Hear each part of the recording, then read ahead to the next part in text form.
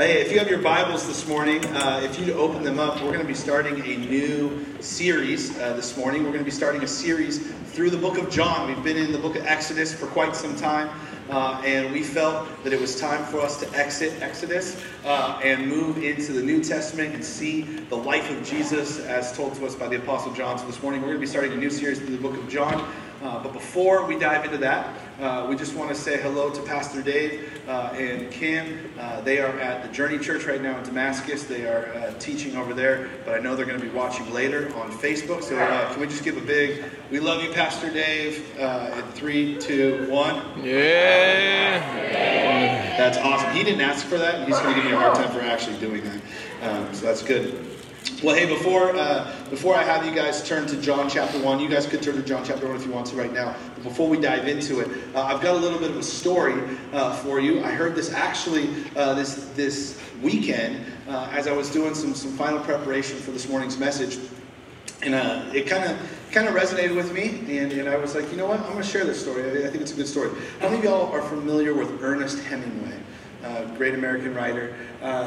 I didn't know this about him, but he had 4 wives and many mistresses, so probably not the greatest moral character. But it is said, there's a legend or urban myth or a story told about one of his wives that she absolutely could not stand Ernest Hemingway's writing. She just thought he was a terrible writer. She read a couple books and didn't like it at all. And so she was like, whatever. But one day she's at this cafe, and in the cafe she meets this guy, and they start sparking up this conversation, and they're having a good time. She thinks he's funny, she thinks he's cute, and so they're talking, they're having a good time. And then after about 4 or 5 times doing this in this cafe, she realizes, oh my gosh, this is Ernest Hemingway. And they fell in love, they got married, and she began to get to know who he was. And the moral of that story is, sometimes when we see something or we read something, it might not click with us until we get to know the author. And so today, before we dive into the book of John, we're going to get to know the author of this gospel. Luckily, it's in the title of it, the gospel according to John. And so we're going to get to know this morning who John is. And so it's one of my favorite things to do. Whenever we start a new sermon series here at Hillside, I get the honor to do the introduction to the series, the introduction to the book of the Bible. For me, it's one of my favorite things to do is to study and to research things historically. That's what my degree is in. And I just love history. And so if you don't like history today, buckle your seatbelts. We're going to do a little bit of history. I promise there's going to be some application at the end of it, because as you're going to see at the end, and I'm going to highlight on this, when we come to church, we don't want to get information, right? Information is good, but when we come to church, we don't want information. We want revelation. We want God to reveal something to us. And we just don't want revelation like God revealing us something and we're like, oh my goodness, okay, revealed. We want revelation that leads to transformation. We want what God reveals to us through His Word to transform us from the inside out. Amen? So I'm going to pray this morning that the Holy Spirit would allow even the history to transform us from the inside out. So would you just bow your heads and pray with me one more time? Dear God, we just thank you so much for your word. God, we thank you that your word is perfect. Your word is living and active. It's sharper than any two-edged sword. God, your word cuts through the bone and the marrow to the soul and the spirit to reveal to us the motives and the intents of our heart. God, I pray that this morning as we all came here from different walks of life, from different backgrounds, all of our heart conditions are in different places. God, we pray that this morning you, by your Holy Spirit, would pierce our heart. And God, you would reveal to us the motives and the intent of our heart. And God, you would replace our motives with your thoughts. God, you'd replace our desires with your will and with your desire. And God, we want to be transformed by you. We want to be your people doing your work. And so God, we just pray that you, by the Holy Spirit, would reveal truth to us through your word. Your word tells us that it is God-breathed and that it is profitable for doctrine. It's profitable for teaching and for reproof. And so, God, we just pray that this morning you'd speak to us, you'd encourage us, you'd inspire us, God, and that we would be challenged by your word. God, I pray that this morning anything that would be of me, God, may it fall on deaf ears. God, I don't want any of Matt's words to come through, but God, we want your perfect word. And so, God, I just ask that you would speak through me and the word that you've given, and God, your will be done. So we just thank you, we praise you in your son's wonderful and beautiful name, Jesus Christ. And all God's people said, Amen. Amen. So this morning we're going to look at the background of the gospel according to St. John. I put St. John in there only because I tend to like old Christian art. And a lot of old Christian art, they refer to the four evangelists as saints. God's word tells us we're all saints, okay? So we're not elevating some above others. In God's kingdom, we are all saints. But just because I like the old pictures, and since I'm teaching this morning, and since I like history, we're going to call him Saint John. And if you want to, after service, you can come up and say, thank you, Saint Matthew, and I'll say thank you to you, Saint, as well. So don't get hung up on Saint. We're talking about the gospel according to John. And I think the first question we want to ask ourselves this morning is, who is John the Apostle? Who is John? We know from his gospel that he is the disciple whom Jesus loved. Notice how Mark, Luke, and Matthew don't refer to John as the disciple whom Jesus loved. It's John who refers to himself that way. I love this about John. Another fun thing about John that we see is when Jesus rises from the dead and Mary comes and they're knocking on the door and Peter opens the door and Mary says, he's risen, he's risen. John tells us that Peter takes off running and that John follows him, but then he follows it up in the next verse by saying, John arrived and Peter then short after. John's kind of throwing some blows at Peter saying, yeah, you left first, but I'm faster. John likes to do this kind of thing throughout his gospel, but John is an amazing young man. In the Living Bible, how many of y'all have a Living translation of the Bible? In the Living Bible, it doesn't say the disciple whom Jesus loved. It says Jesus' best friend. That's so cool to me that John is referred to as Jesus' best friend. How many of y'all have a best friend in the room? And we like to be close to our best friends. And I've heard it said one way, if your best friend was a chef, and you asked your best friend for all his recipes, and your best friend would reveal them slowly to you, give you a little bit here and there, you begin to really appreciate the food that you were eating. And that's what John was doing with his best friend Jesus. He was asking more about, Jesus, what are you saying? And Jesus would give him little ingredients here and there. And he revealed truth to John, and then John is passing it on to the church. The Gospel of John is different than the other Gospels, and we'll talk about that in just a second, but I want to just dive in a little bit more to who this guy, this disciple whom Jesus loved, really is. You see, when I was growing up and when I was hearing about all the different disciples, I saw them as flannel graph people on a sky blue flannel graph board in kids' church, right? And all the disciples had gigantic white beards. Right? And so I grew up thinking disciples were old people. No hard words there, but I just grew up thinking disciples were like in their 80s, and that they didn't have really much to offer me. That was child Matt. But then I learned some things about the disciples. They were a wide spectrum of ages. And it just so happens that John was probably, according to history and according to church tradition, John was probably the youngest of the disciples. It is speculated, and we can dissect it from some of the early church documents, that John, at the time of the beginning of Jesus' ministry, John is probably only 14 years old. Any 14-year-olds in here? All right, I see a 14-year-old. That's what's up. So John starts his following of Jesus' ministry at your age. I think this is amazing because this tells us something about us as 21st century Christians. It means you don't have to be an adult to follow Jesus. You can be a teenager. You can start your walk with Jesus as a teenager. And so I want to encourage you, if you're a parent of teens, it's never too early to keep giving them Jesus. And bring them to church. Bring them to youth group, because John is a great example. The disciple whom Jesus loved, a 14-year-old kid. John was one of two brothers who followed Jesus. They were the sons of Zebedee. It was he and his brother James. James is not the author of the book of James. That James is Jesus' brother. But John's brother James, as church history would tell us, directly following the events of Acts chapter 2, they cast lots where they're going to go into the world and where they're going to be missionaries. And John's older brother James gets Spain. So he goes to first century Spain, establishes the church in first century Spain. Then he comes back, and as we see in the book of Acts, he is then beheaded by Herod, and that's the end of James. But John continues on. And John and James, their dad was Zebedee. He was a great fisherman. And his wife was a woman by the name of Salome. Now, Salome we see in the Gospels. It just so happens that Salome has a sister. And Salome's sister is Mary, the mother of Jesus. So check this out. James and John are actually Jesus' cousins, which that actually connects him to another biblical character that we're going to see in John chapter 1. they were John the Baptist's cousins as well. So we're beginning to see this tight-knit group of guys. It would make sense why John would be Jesus' best friend. He's his little cousin. How many of y'all got a little cousin who you just like adore? I got a little cousin who I adore. He's not very little. He's like 25. But he's a great guy, and I love him. And he rolls in the same circles that I do. And so John and his brother James, they're related to Jesus. Their mom is Salome. But they're not always referred to as the sons of Zebedee. They're actually referred to mostly as the sons of thunder.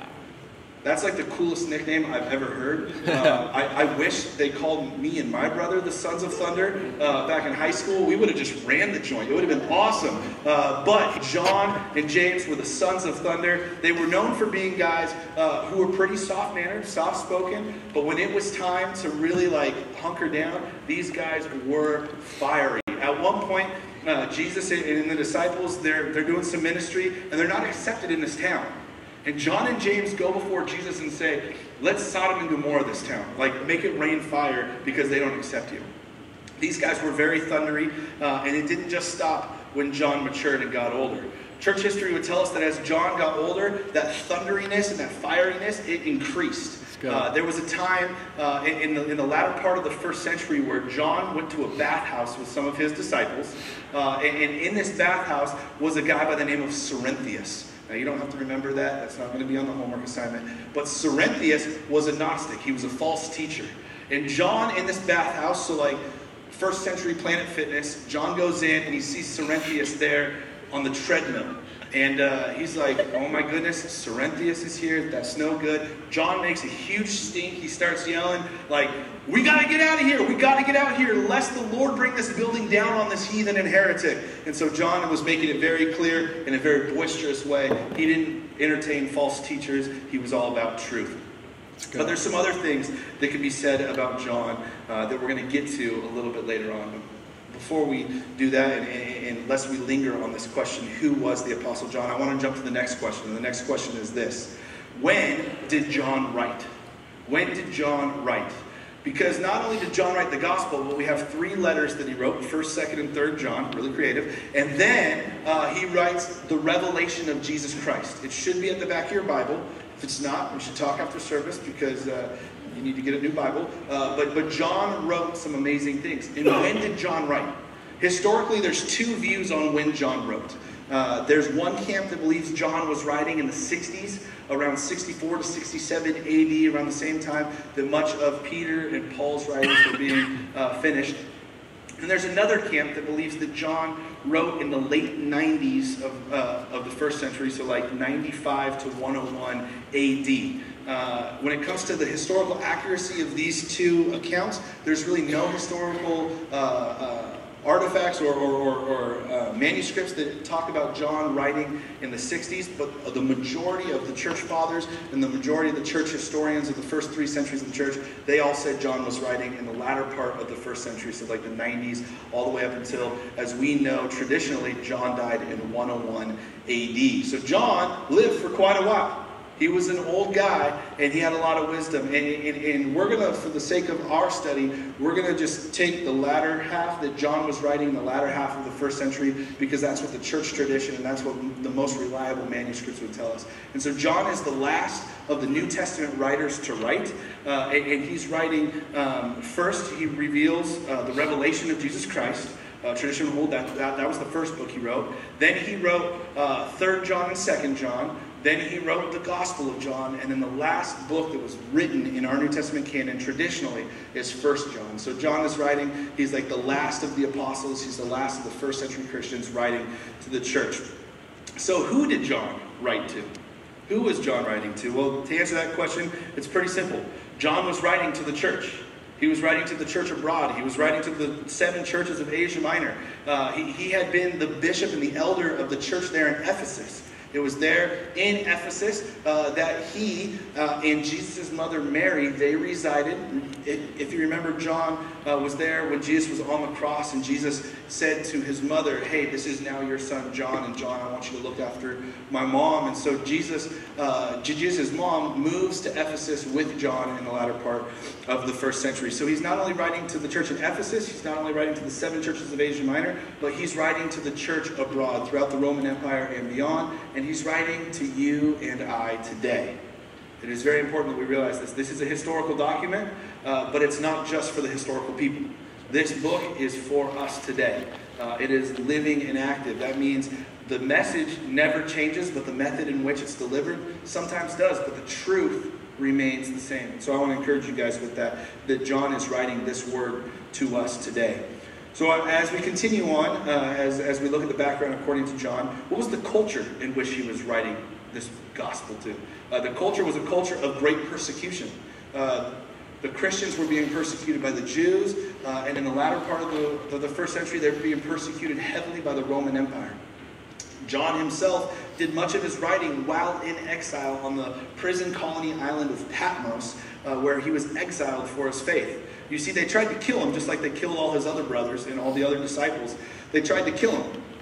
They put him in the Circus Maximus, which was this great big place in Rome, and they sent some animals to try and kill him. We got lions, tigers, and bears, oh my, and they tried to kill John, but guess what? None of them would attack John.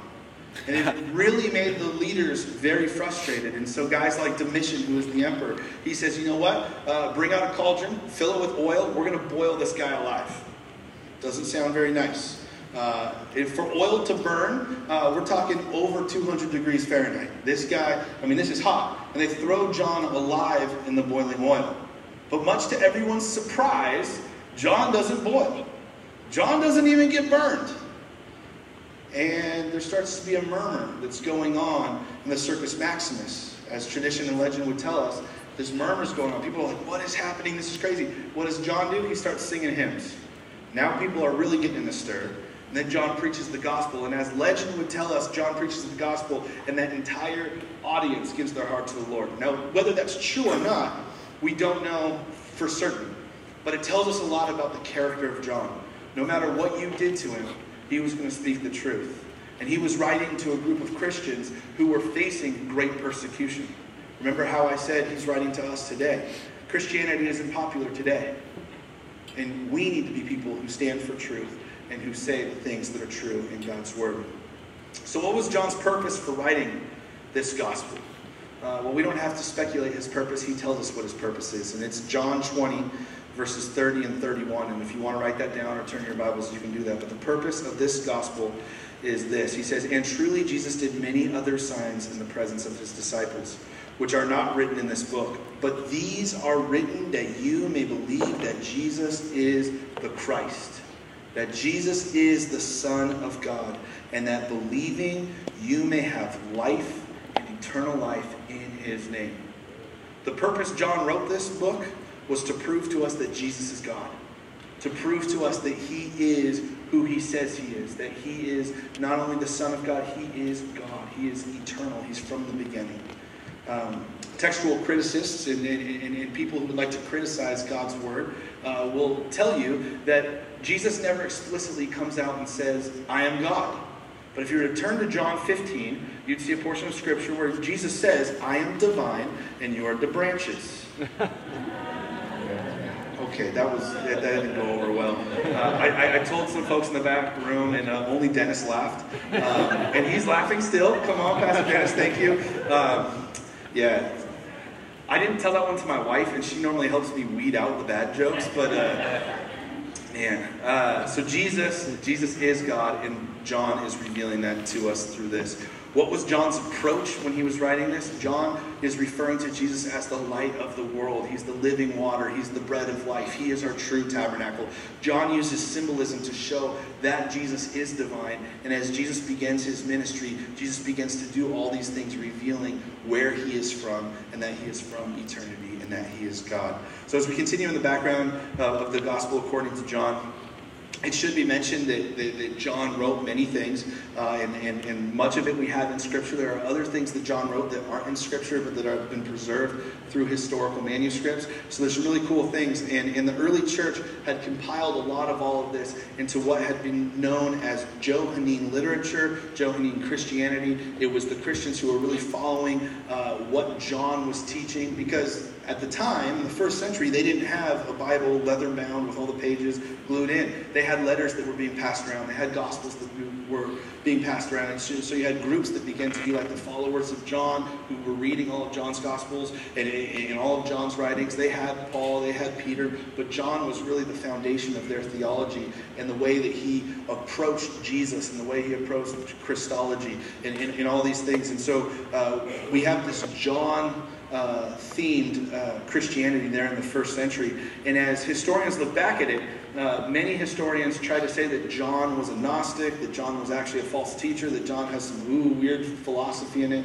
But it wasn't until we found in the 1940s a library in Egypt called Nag Hammadi, which had a bunch of Gnostic texts in it, and we realized that John is in no way Gnostic, that Gnostics don't even pull their information from John, but that John is actually teaching a very down to the roots original Christianity, the way that it was taught by Jesus to John.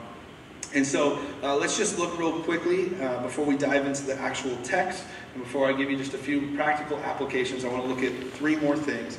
And that would be the early church's tradition on John. The early church tradition, we're just going to recap a lot of that. John was young. He was about a 14-year-old. John was one of the disciples, and then John had several disciples.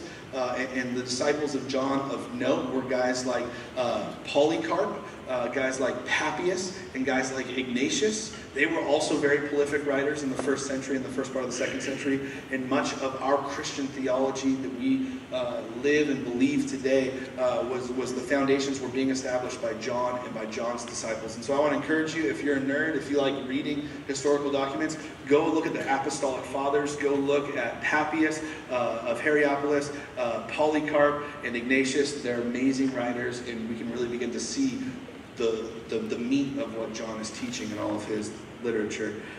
We also know from the early church, John was a fighter. He didn't back down. But in his older life, I like to refer to John as the Yoda apostle.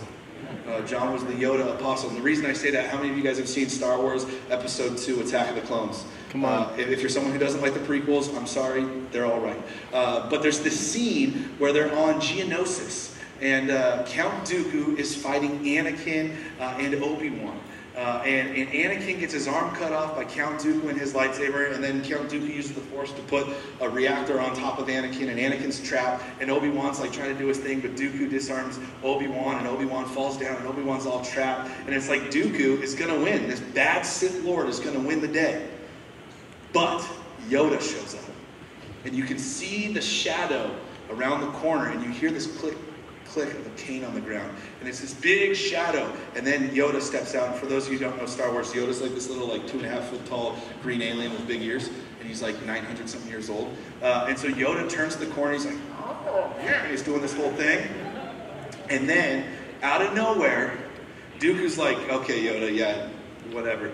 Yoda drops his cane, pulls out a lightsaber, and starts doing the craziest acrobatic flips you've ever seen. He's bouncing off the walls. Anyone ever taken a Super Bowl in like a small hallway and just bounces as hard as he can all over the place? That's Yoda doing all these flips. He's just disarming Count Dooku. He's doing all this crazy stuff. It's like a super amazing scene. And then when it's all over, Yoda sheaths his lightsaber, picks up his cane, and just walks out. It's like, oh my goodness.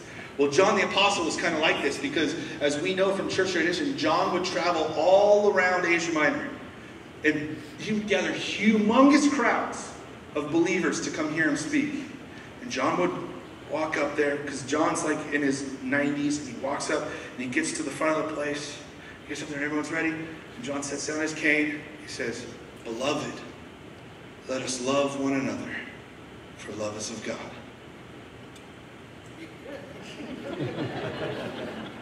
People travel hundreds of miles to hear John say 5 words. That's how powerful John was. So we're going to call him the Yoda disciple from now on. I think that's theologically correct. Next, so we had the early church tradition. What was the medieval tradition of John? Well, the medieval tradition of John is the early church tradition, but they began to depict, as they would be very artistic in the way they would draw out and write their Bibles. And the 4 evangelists, Matthew, Mark, Luke, and John, were all described with these personifications. Matthew was described as a man, and you had Mark being described as a lion with wings, and you had Luke being this ox with wings, and they're all showing different characteristics of Jesus. And John was depicted as an eagle. An eagle, because John, in his gospel, he takes things to a higher level. He's not looking at the surface. He's not looking at the humanity of Christ and all the different aspects of the humanity of Christ. What John does is he takes us to the next level, and we're soaring above. We're getting this heavenly view of Jesus. We're seeing Jesus as eternal, as God. And so that is how John is presented to us in medieval theology. He is depicted as an eagle, so that would explain why we have this depiction of the eagle with wings here. If that was confusing to anyone, hopefully that makes sense now. John was depicted as an eagle. And then what I want us to do is for the modern church tradition, on the more liberal side of scholarship in the church, they like to deconstruct John and say there was probably 5 or 6 different Johns that wrote all these things. There's no coherence among any of them. I'm just going to go out on a limb and say that's false. Because when we look at the similarities in his writing, when we look at the early church tradition, it's very clear that there was only one John, and it was the disciple whom Jesus loved. Amen? Amen. Okay, we're going to dive into Scripture this morning. Turn with me, if you will, to John chapter 1. We're going to pick up in verse 1, and we're going to read through verse 5. How many of y'all are still awake? What? All right, we got some. I love it. So John chapter 1, picking up in verse 1, you've probably heard it. You've probably maybe even memorized it. And this is what it says. It says, in the beginning was the Word, and the Word was with God, and the Word was God. He was in the beginning with God, and all things were made through him, and without him nothing was made that was made. And in him was life, and the life was the light of men, and the light shines in the darkness, and the darkness did not comprehend him.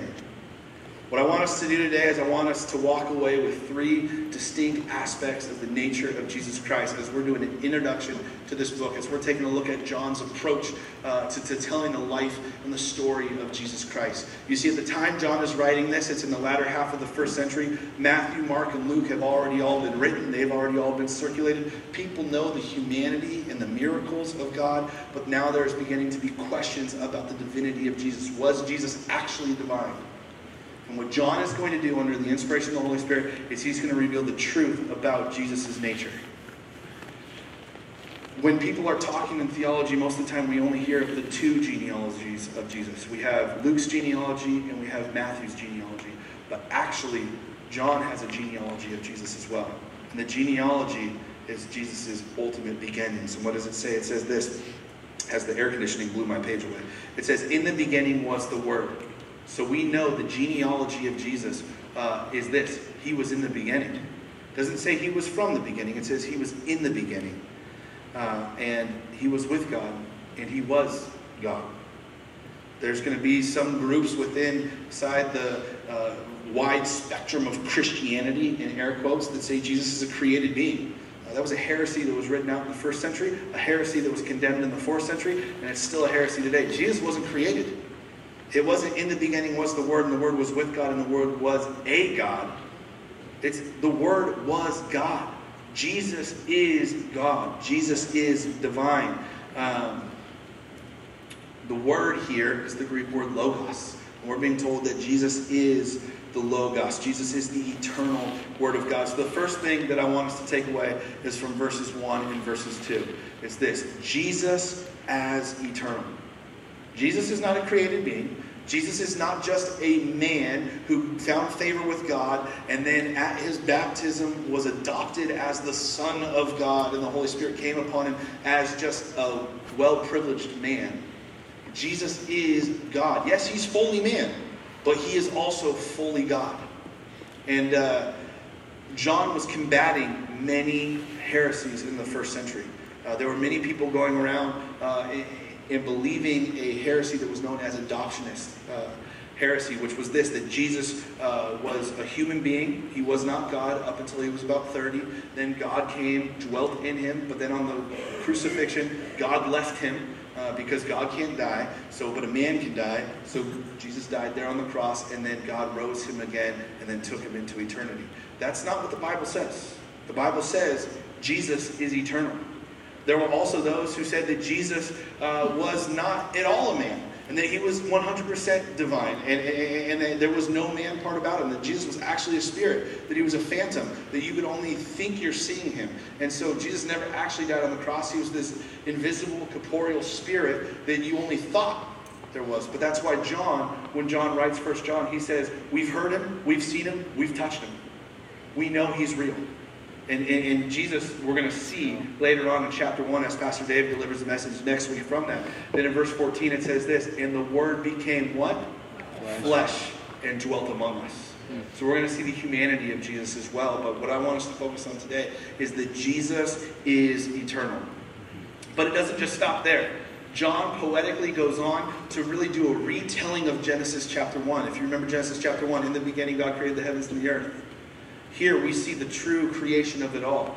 In the beginning was the Word was with God, and the Word was God.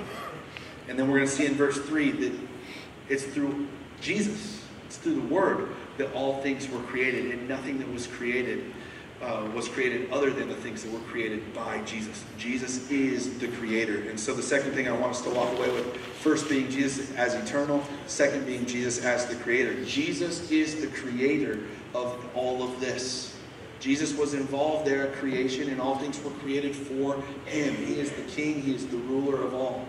So I want to encourage you this morning, if you ever think you're not worthy, if you ever think you're not worth it, if you ever think that you're a waste, know this: Jesus created you, and he has a plan and a specific purpose for your life, and he loves you. He formed and fashioned you, and he wants to get to know you. So if you're ever feeling like you're not worth it, turn to Jesus, because Jesus reveals to us our worth, our value, and who we are is in him. So I want to encourage you guys with that this morning. And then the last thing that I want us to look at as one of our takeaways is this: Jesus as illuminating. Jesus is the light of the world. We're going to see later on that the light is shining in the darkness. The darkness doesn't comprehend it, but to those who do comprehend it, he's called and he's made us children of God. So we have Jesus as being this illuminating, eternal creator. He's the light of the world. He is the Word. He is the Logos. And so I told you at the very beginning of this that we were going to look, and we were going to touch on just a few other things about revelation versus information. I've given you a lot of information this morning. Lots of information that some of you will take, and you might use it at a trivia night sometime. I don't know. But for a lot of us, a lot of this information, we're just going to file it and we're not going to use it again. And that's okay. But what I want us to really take away is the revelation. And the revelation part from the Lord is that John is not just some historical figure. John is not just some writer of a historical document. John was someone who knew the risen Lord. He walked and did ministry with Jesus. And we have a first-hand account, an eyewitness account from John about the life of Jesus. So the reason why we set the stage with who was John is so we can really begin to understand his approach to telling us the story of Jesus. Because though we believe Scripture is inspired by the Holy Spirit and it is God's Word, God uses mankind.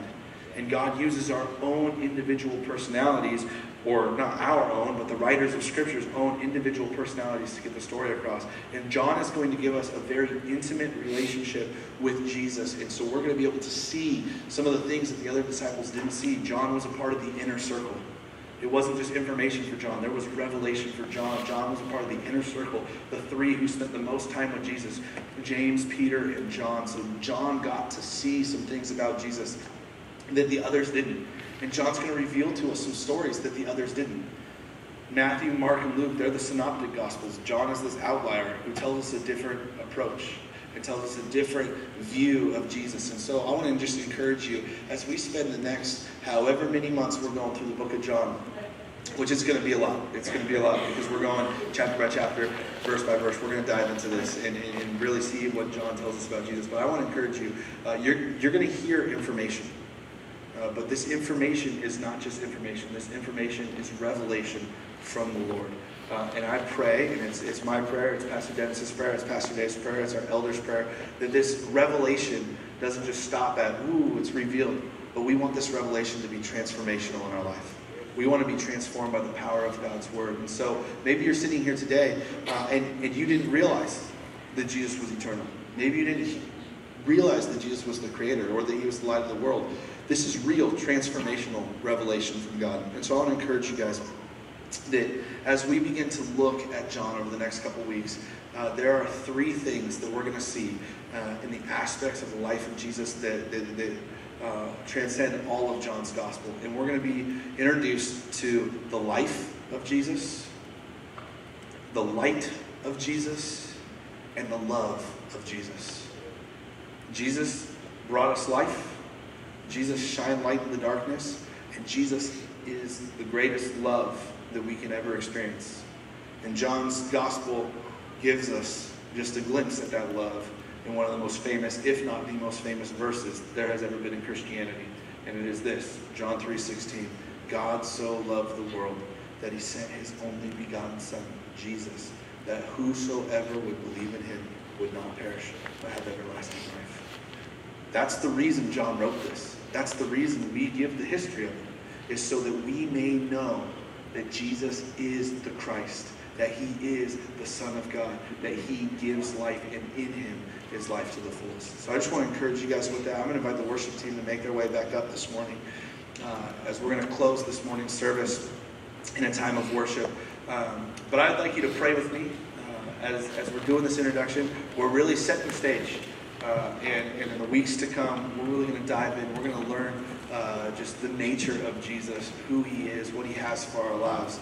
And it's important for us, I think, to really understand where John is coming from so that we can get in the framework, so that we can sit back, and so we can attempt to look through John's eyes and see who Jesus is as he loves us. So would you pray with me?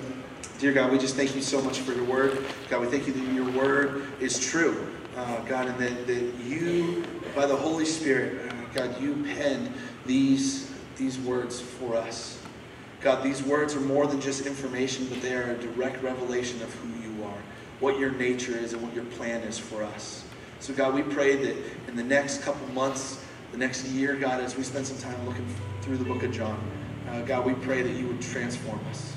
God, that we would, each week we'd come in and we'd leave different.